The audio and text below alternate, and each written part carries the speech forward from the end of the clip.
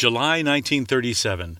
The world's most famous woman pilot disappears during her attempt to circumnavigate the globe. In 1988, the International Group for Historic Aircraft Recovery, a small nonprofit known by its acronym TIGHAR, began a science-based investigation of the Earhart disappearance. Decades of forensic research and a dozen South Pacific expeditions have now produced hard evidence from multiple disciplines to provide the long-sought answer to the riddle. In this series of conversations with Joan Sachs, TIGHAR Executive Director Rick Gillespie takes us step by step through the adventures, the setbacks, and the discoveries that uncover the evidence that has solved aviation history's greatest mystery.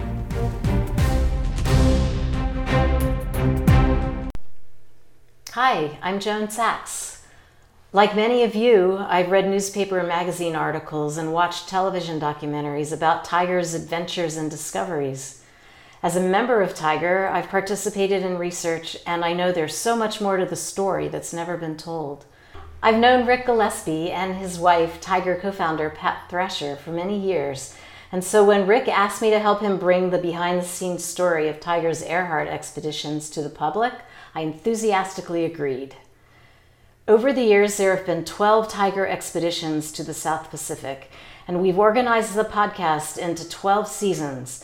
The episodes in Season 1 tell the story of the first trip in 1989. Season 2 deals with the next expedition in 1991, and so on. To follow the progress of the investigation, you'll want to listen to the episodes and seasons in order. For newcomers, we make it easy to catch up with the story so far by publishing a compilation at the end of each season. Now, let's get to the next episode. Hi, Rick. At the end of the last episode, you and the team were about to take off from Honolulu for the 2,000-mile flight to Canton Island, where you planned to investigate the possibility that an engine from Amelia Earhart's Lockheed Electra was sitting in a dump on the abandoned airfield. That must have been really exciting. Well, yeah, it was, because we were accustomed to doing expeditions on ships. And, it takes 5 days at least to get to where you're going. Now, finally, we've got an airplane. It's gonna be a few hours, and of course, we're going to have to stop and refuel at Palmyra Island, where there was a crushed coral airstrip built during World War II. There had been no fuel stored there, so we had to pre-position fuel in 55-gallon drums. Right. And then we're going to have to pump this into the Gulfstream 1 twin turboprop airplane we'd chartered. But yeah, it was great. We're going to fly on down to Canton and check out this possibility that this. Oh, and Bruce, the guy who told us the story, is with us. He's going to take us to the dump and show us. He's going to walk up and here's the engine right here. And we said, well, that was easy. And how many years ago was that? Well, it had been a while. He was there in 1971. And this is 1998. So, okay. So off we go. We head down there. And we get to Palmyra. And we land. And in the trees beside the runway is a wrecked Lockheed Electra. Oh, that's a bad omen. It's not a Lockheed 10 like Earhart's. It was a somewhat later model, a little bit bigger, a Lockheed Model 14. The same type that was used by the military in early World War II as the Hudson bomber. Anyway, so a Lockheed 14. The story was that a group of ham radio enthusiasts had decided that they were going to do what's called a DX expedition, where you go to some very remote place and talk to a bunch of people from there, and everybody gets this little card that, it's what they do. And they chartered this Lockheed 14 to take them to Palmyra. Well, something went wrong. I have no idea what. But the pilot ground looped the airplane. And I don't know if it happened on arrival or on takeoff. Was it recent? A recent wreck? No, it had been like 15, 20 years Oh no, since and they this just had left happened. it So there. this is an old wreck Oh, sitting over no. there in the palm trees. And it wasn't all that badly wrecked. It didn't burn or anything. Nobody was hurt. But they had to get somebody to come get them, probably with a boat. But it was a little bit ominous still Yes, in there. really. Oh, there's Bad a start. wrecked airplane right here. Okay. They brought out the fuel and we pumped the fuel into the airplane. Now, we knew going in that we were going to be very heavy going out of Palmyra because we had to leave with enough fuel to fly from there to Canton. It's about 1,000 miles. Palmyra was halfway. It's a 2,000-mile trip. Palmyra is about 1,000 miles out from Hawaii. We were going to refuel and have to go to Canton, do whatever we did, and then fly back to Palmyra.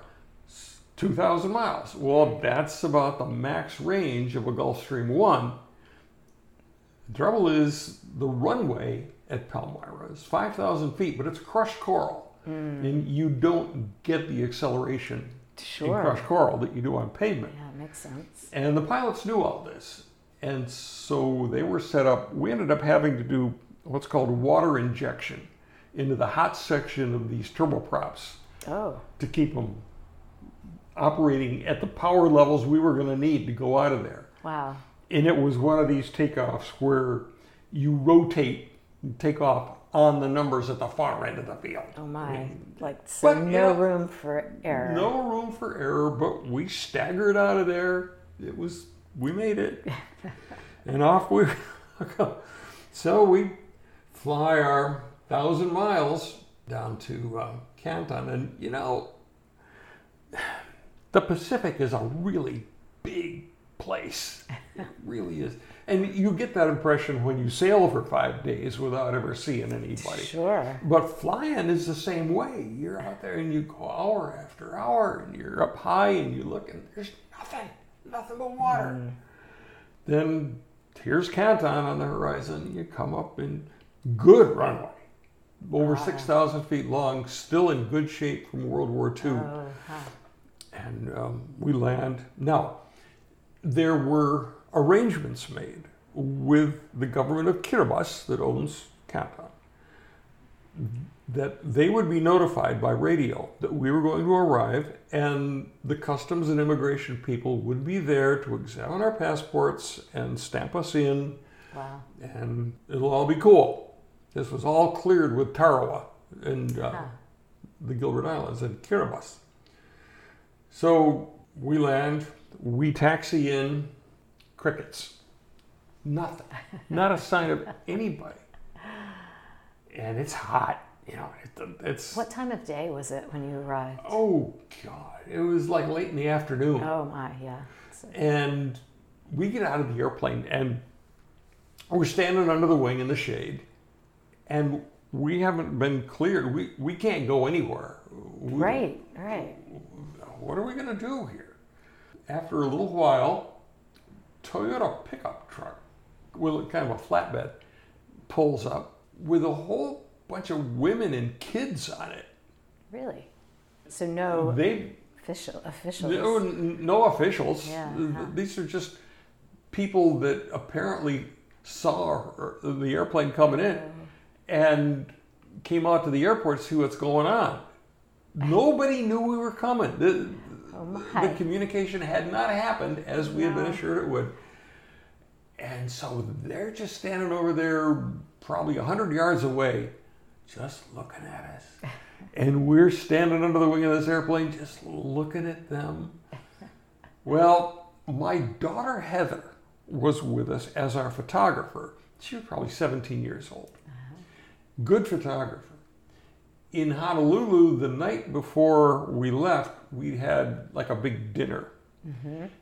And everybody got a lei. It's Hawaii. You get a lei. Right, okay. Sure. Heather was thrilled with that.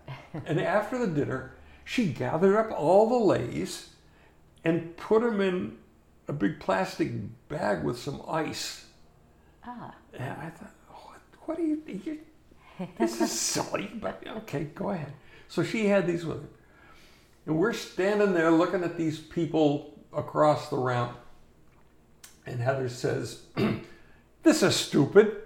And she grabs her bag of Lay's and marches across the ramp to these women and kids and starts passing out Lay's. Of course, they love We're that. from America, and we have come to... Suddenly it's all smiles. And, oh, we'll have somebody go and get the people you need to process your... And they sent somebody to get the officials, and they came. Oh, great. And I was so proud of my daughter. Really? Yeah, I mean, she had broken the ice. Sure, how perfect. Yeah. Leave it to a 17-year-old. So we got our passports stamped and everything. But by then it was late enough so that, okay, we need to get settled, and find a place to stay. Well, there's no place to stay. When the Air Force left Canton Island, the Samtec missile installation, they just walked away. They left things, nothing was cleaned up. Things had deteriorated. There was a fire truck parked in the middle of a street with a footprint under it of just rust that had dripped off it. Aww. I mean, it hadn't moved. There's all these buildings that storms had knocked the roofs off. There were buildings full of bags of rat poison that the roof had collapsed, the bags had ruptured, and there's just poison sitting around. What a and mess. there are a few Gilbertese Kiribati families there with kids, and they're just running around. There were electrical pole transformers that had fallen, laying on the ground, broken open, leaching PCBs. Right. Just like the set for a movie by Armageddon or something. Yeah. So where are we gonna stay here? I mean, there are no houses that you'd want to stay in. Did many of the people there speak English? Yeah. You could make Several yourself of them understood. spoke decent English. Mm-hmm. We decided we were going to sleep on the beach or on the lagoon beach. Huh. It's the tropics. Yeah, what the heck, So we go out to the beach and we bed down on the lagoon beach. And about 1 a.m, it starts to rain. This isn't going to work. Everybody's got to get up. And we ended up going into a fueling hangar, an abandoned hangar that was still intact. It stank of jet fuel. But it was dry. It was dry, and we set up in there. So the next morning, we get as dry as we can. It's still raining. Oh. We're soaked. We're going to be soaked. And let's head on out to the dump. Well, Bruce, lead the way. And so Bruce leads the way, and out we go. We go across the runway and down the field. Here's the dump. Now, where'd you put that engine, Bruce? It was right over... Oh, this isn't what I remember.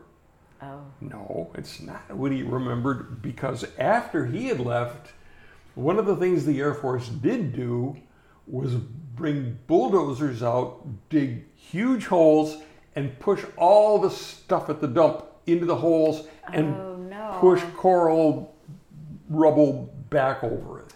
So anything that had been there was now buried under tons of coral.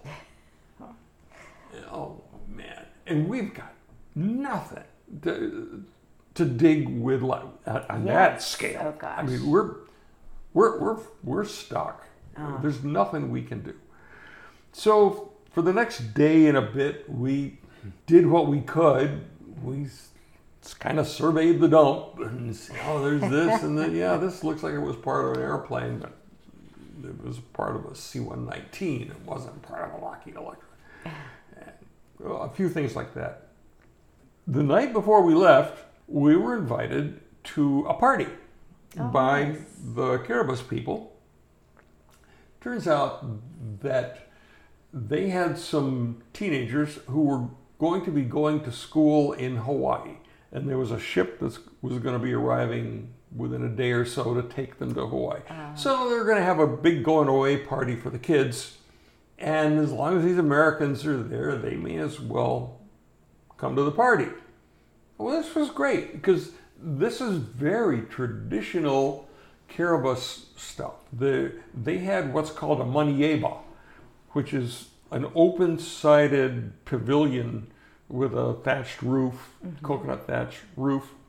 It's most analogous to a Native American council fire thing, where everybody has a particular place where they sit, and the elders do this, and other people do this. Oh, interesting. And so we were instructed to, you people are going to sit along this side over here, and the food's laid out on card tables, really, along this side.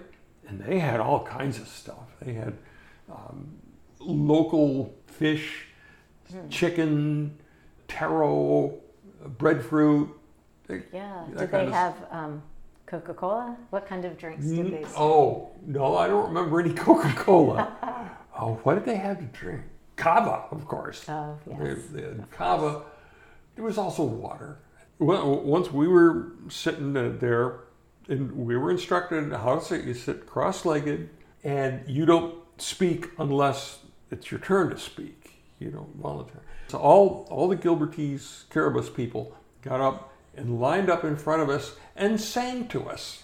Really? Yeah.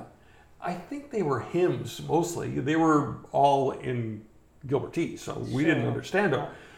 But nice harmonies, very nice. After they were done, I said, would it be permitted if we sang for you? Yeah, I suppose. And I've forgotten now what we sang. Something we all knew. I wish I could remember. Christmas carols. And then once we had done that, we got up and we had to go through the food line before anybody else. They insisted on that. Wow. You try to be polite and take stuff that you're not even sure what it is, but, okay.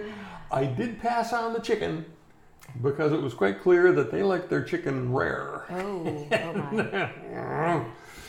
Well, it turns out that our doctor was braver than I was, and the rest of us were. And he ate the chicken and lived to regret it. Oh, no. Oh, God. By the time we were on our way back, he was so sick. He ended up having to be put on IVs once we got to Hawaii. Gosh, really? That's horrible. It was, God. Well, salmonella is just really bad. But that was a wonderful experience to have this cultural exchange. But we hadn't found anything. If there was an engine there, it was way down there. We headed home the next day. Years later, we managed to connect with one of the pilots that actually flew with Bruce back at that time. And he said, we never went out to Gardner and slung any engine. That's crazy. We wouldn't do something like that. Really? Nah, oh my gosh. Didn't happen. And then through him, we connected with somebody else that had a photograph of Bruce and a friend of his, shovels in hand, digging an engine out of the sand on Canton Island. Oh, no. And you know that it was Canton Island? Yeah, it was right there on Canton. It was, and it was an engine with a 3-bladed prop, big radial, probably an R2800, possibly from a Vought Corsair or something like that. Nothing like the engine. So how does something like that happen? Was that a hoax? No, Bruce was being honest with us, but it's a classic example of what we've come to call Saipan syndrome, where you have an experience that causes something of an emotional reaction enough so that you really remember it. Oh, there was this cool engine, and we dug it, and I had it on a test stand by my shop and so forth. So you have that experience, and then years later, you hear about a famous mystery, and you say, engine. I did something with an engine. Oh, and these people are quite sure that she landed at Gardner Island, and Gardner Island was out there. I think I remember. Yeah, we saw that engine. We slung it back. Yeah, I mean, it's a false memory that just it happens all the time. I mean, this is an extreme example. But the Japanese capture advocates are full of stories like that, where somebody's. Why the name of the syndrome. I was a young girl on Saipan in 1937, and I remember that I once saw the Japanese soldiers had a white woman, and come to think of it, I think they said her name was Amelia or something like that. And she had short hair and she dressed like a man. And that's right, there was a man with her, and and on it goes. And there are dozens of these stories. Wow. And so much so that we call it Saipan syndrome. It's a well-known psychological thing that this is how false memories are created. So we fill in the blanks. People aren't lying, they're not perpetrating a hoax, and you really got to watch out for it. Wow, and especially in this business. Oh, in this business, what you do is you take the stories and you say, okay, is it possible that this story could lead us to real evidence? A document, a photograph, right, an artifact, something that corroborates. Yeah. And if possible, find other people. They might have similar stories. So there's some bandwagon stuff that happens. So you got to be careful about that too. These stories can get more credibility if people who never knew each other tell exactly the same story. Right. And the problem with the Saipan stories is all the stories are a little different. They come forward when somebody else comes forward, and there hasn't been one shred of hard evidence, document or photograph or artifact that corroborates any of it. It's an occupational hazard in this business. Yes, I guess. That's part of the investigation, I guess. You've got to listen to the stories, you have to evaluate the stories, but you have to understand that the stories are not evidence. They can point you toward real evidence, but they're not evidence. Right, good point. After we got home, we continued to chase the Western Pacific High Commission files that we knew existed someplace on the bones that we now knew really had been found on Gardner Island in 1940. We had some telegrams that had been discovered in the archive in Tarawa, but they kind of ended with the bones arriving in Fiji to be examined. And the one doctor who had examined them in Tarawa had decided that they were just the bones of an elderly Polynesian and had been laying out in the weather for 20 years. But we also knew that they were going to conduct an investigation once the bones got to Fiji, and we really wanted to know what happened. Sure. We had asked the archivist at the Hanslope Park in England, this is 60 miles north of London, Her Majesty's Communications Center, where the archives of the Western Pacific High Commission were co-located with MI6, the British CIA. Oh, right. And is a highly secure facility.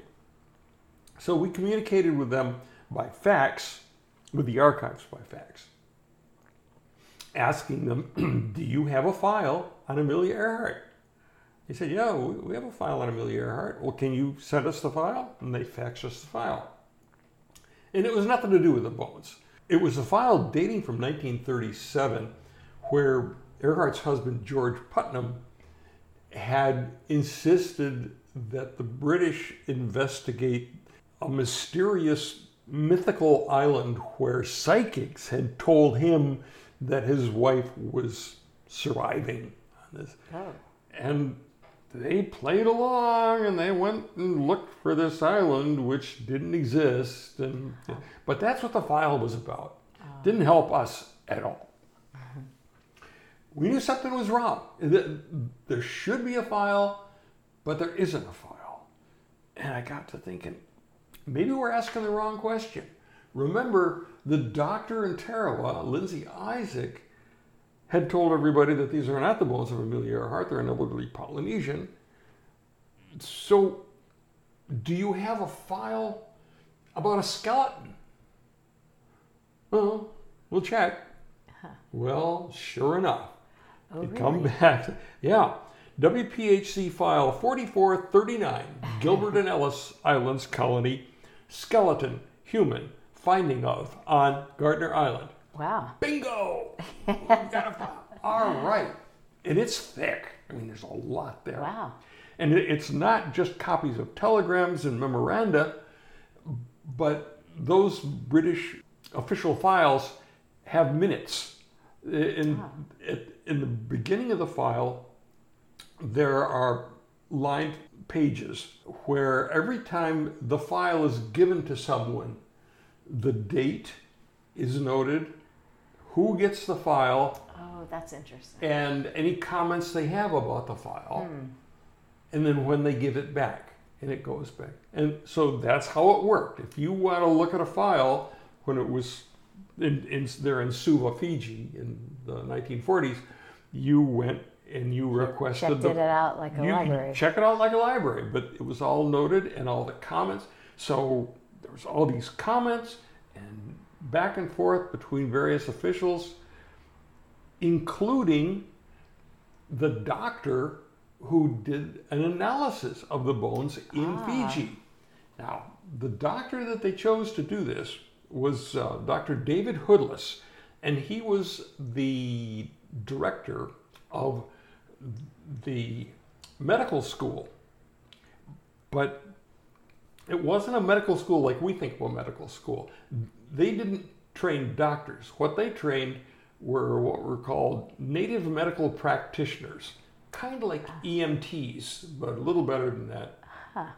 These were local people from Fiji and some of the outer islands who would come and get this medical training and then be sent out to the outer islands as medical staff. So that's what the medical school did. And Hoodless, the doctor, was really more of an administrator than a practicing physician. He had license to practice medicine, but he didn't. That's not what he did. No, he was a school administrator, and he taught some courses, including anatomy. So he knew about bones. Right.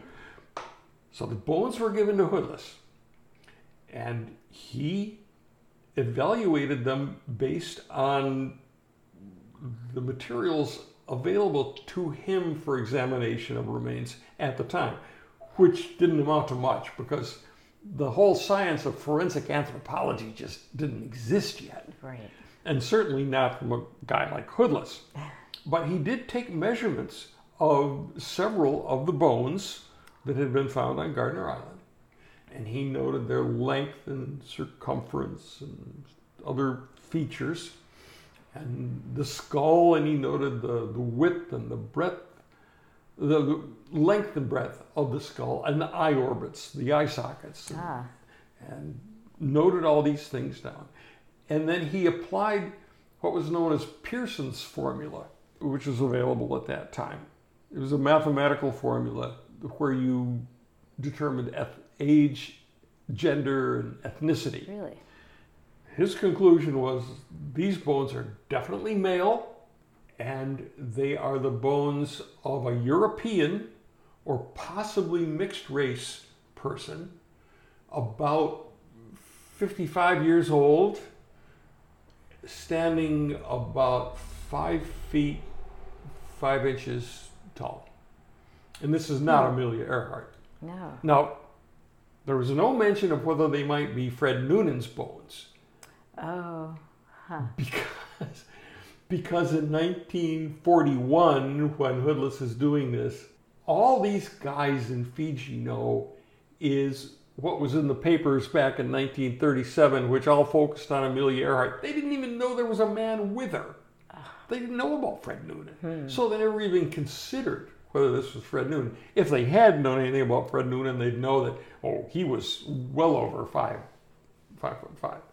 But they didn't. So the word that went up to the High Commissioner was, these are not the bones of Amelia Earhart.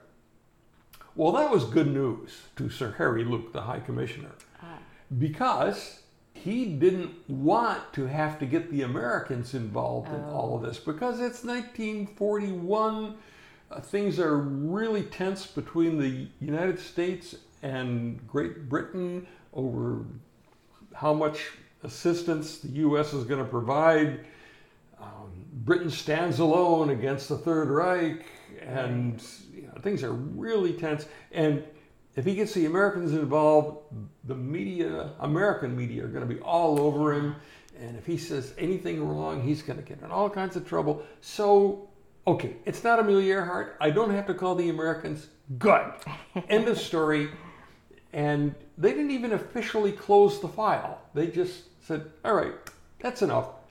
And the file just went into the stack of all the other files that the WPHC had.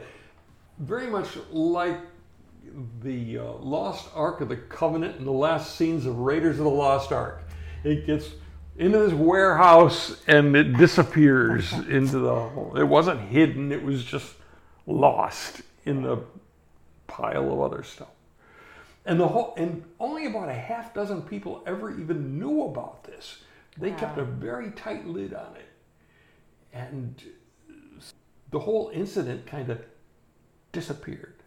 But now we had the file.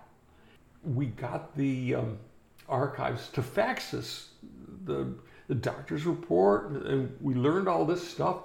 We said, oh my God, we've got measurements of these bones, and maybe the bones are still there someplace, probably in Fiji, because the archive doesn't have any bones.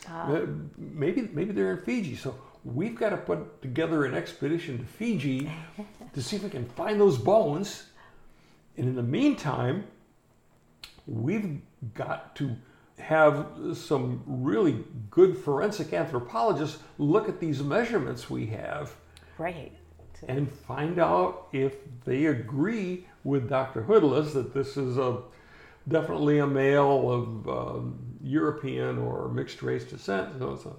Well, fortunately, we had a really top-notch forensic anthropologist on our team. Oh, really? Dr. Carr Burns, world-renowned. I mean, she was one of these people that the U.S. government sends down to South America or out to the Middle East to evaluate mass graves and where these people, how were these people killed? And Carr was a beautiful person and a million laughs, but don't get her talking shop over dinner because you don't want to hear. She had this wonderful way of speaking so casually about stuff that would just curl your hair. Anyway, she was the perfect person to address this issue. Yeah.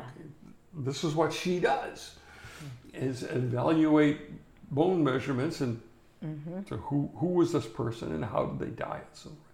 So Carr looks at the bones and she says, well, I think we need somebody else to do it too, just not me. And I know another forensic anthropologist who's even more famous than I am, at the University of Tennessee, Dr. Richard Jantz, who developed a computer program called 4DISC-2 that's used by almost every medical examiner in the United States to assess a skull to tell gender and ethnicity. Yeah, wow. So this is the guy we also want. So Carr and Richard Jantz both took on this thing independently and then compared results and completely agreed. Really? This, of course, we can't be sure because we don't have the actual bones, but based on these measurements, on modern anthropological forensic techniques, these appear to be the bones of a female of Northern European origin, or descent anyway, who stood about 5'7", 5'8". Ooh, now we have a pretty good description of Amelia Earhart, Wow. you know? Wow. That's exactly who she was. Wow, we've got to get over to England and see the rest of that file. What else is in that WPHC file? We want to see Gallagher's file, the guy who found them. Yeah, So we need yeah. more about him. We need to know more about Dr. Hoodless. We need all this information. And it's all there. We know where it is now. But we just need to get over there and dig through those files and find out what... And are you allowed? No, you're not allowed. Oh. This is a highly secure facility. And we said, God, how are we going to get in there? So we start negotiating. And to make a long story short, they agreed that 2 American researchers could come with the understanding that we're going to have an escort every step of the way. Wow. If we go to the loo, we go to the bathroom, we have somebody with us. But we can go over and go to the archives. So another researcher and I, the researcher who, his name is Kent Spady, had done all the footwork finding these files and so forth, and had been corresponding with these people. He and I go to England in November of 1998, and we go to Hanslope Park, and we've got our little rental car, and we drive up, and we present our passports and credentials, and they pat us down, and they put mirrors under the car, and they do that, and there's razor wire everywhere. But they let us in, and they give us our escort, and every door you go through had to be swiped with a special card. But we do get into the archive. We look at the finding aids. This is what you do in an archive. You look at the finding aids, and you say, well, we need this box, and we need this box, and we need this box. And we fill out the little forms you fill out, and we turn them in at the desk. And the nice lady at the desk says, well, we'll get this box for you, the first box. It'll probably take about 45 minutes for them to get that from where they're stored. And then once you're finished with that box, we can return it and then go to the next box. I said, Wow. Oh, God, we've got 2 days. I was going to say, how long did you have? And we've got dozens of boxes we want to look at. There's no way we're going to be able to get what we want here. But I knew from the correspondence that the woman in charge of the archive was Mrs. Macpherson. Now, my name's Gillespie. Gillespies are traditionally associated with Clan Macpherson in Scotland. Ah. And I took the precaution of wearing a Clan Macpherson tartan tie. And so when we ran up against this obstacle, I said, well, I'd like to speak with Mrs. Macpherson if I could. And they said, well, okay, well, I'll get her. And Mrs. Macpherson, nice elderly lady, you know, looked like she could have been my aunt. You know, we all look alike. I said, Mrs. Macpherson, I wonder if I could ask a favor of you. And she says, aye, but I wonder if you know what tie that is you're wearing. I said, aye, it's Clan Macpherson. My name's Gillespie. So what is it you need, Mr. Gillespie? And we had anything we wanted. We got a whole big big tote box carts full of and we got to get through everything we Wow. needed, and we came home with 300 pages of... Could you just copy? Yeah, we went... Yeah. We had to pay for the copies, Yeah, but we were happy to do that. And man, we were running stuff through that copy. I think at one point, when we came back the second day, we had to go buy paper and bring it back because they weren't used to this kind of stuff. But yeah, we came back with all this material. Wow. So And it was, what did you find? well, Geez, we got records of all the ships that belonged to the colonial service and what ships went where at which time. So now we can trace traffic between Tarawa and Fiji and Gardner Island. Yeah. We had Gallagher's file. We had his whole history and found out that when he first got to Nicomaroro, he really didn't speak much Gilbertese at all. He hadn't done well on his tests for language tests. And so that makes a big difference about what he knew and what he had heard and who could have talked to him. All that stuff. Files on Dr. McPherson, the doctor that had operated on Gallagher in 1941. Right. Remember that whole story about how died. Stan Brown held the lantern while McPherson worked on it. Well, it turns out that Donald Campbell McEwen McPherson, always known as Jock, of course, was really quite a big noise. I mean, he'd been born in a little village in the Western Highlands called Akarakal and had been to university in Scotland and then in England and then got a grant and spent 3 years at Johns Hopkins in the U.S. and had traveled around the U.S. and then went out with the colonial service to Fiji. So he had a tremendous background. And that was really good to know.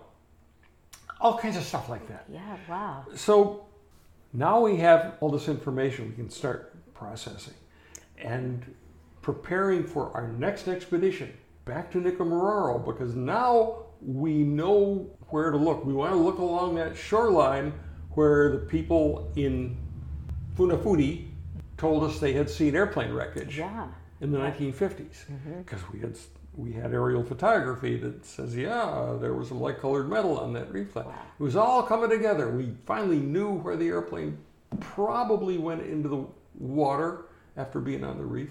We know where to look for wreckage. So let's get geared up and get NICU 4 going. And then we got some new information that made it apparent that we needed to do another black expedition. Really? So what? What? New information is, oh my God, this is so good that we've got to check this out before we talk about it publicly. And where was this black expedition to? Were you going Nicomaroro, back to Nicomaroro? Going back to Nicomaroro, yeah. And now we thought, I think we know exactly where to look for the wreckage of that airplane. Wow. So we'll get into that in season 5 of the Earhart expeditions, because there's a lot to talk about there. Another pre-mission for what turned out to be a preliminary mission, but this was going to be a secret mission. Wow. Yeah. Well, I'll be excited to hear about that. We'll talk about it next time. Okay. Thank you, Rick. Yep. Thanks for listening. The Earhart Expeditions is a serial history of Tiger's 12 expeditions to the South Pacific. We release a new episode each Tuesday. You can receive special bonus episodes and get access to Tiger's extensive video library by becoming a premium subscriber. Just go to Patreon, that's Patreon, and search on Tiger, Tighar. You can also be a part of the adventure and participate in research. Go to tighar.org and click on Join Tiger. See you next Tuesday.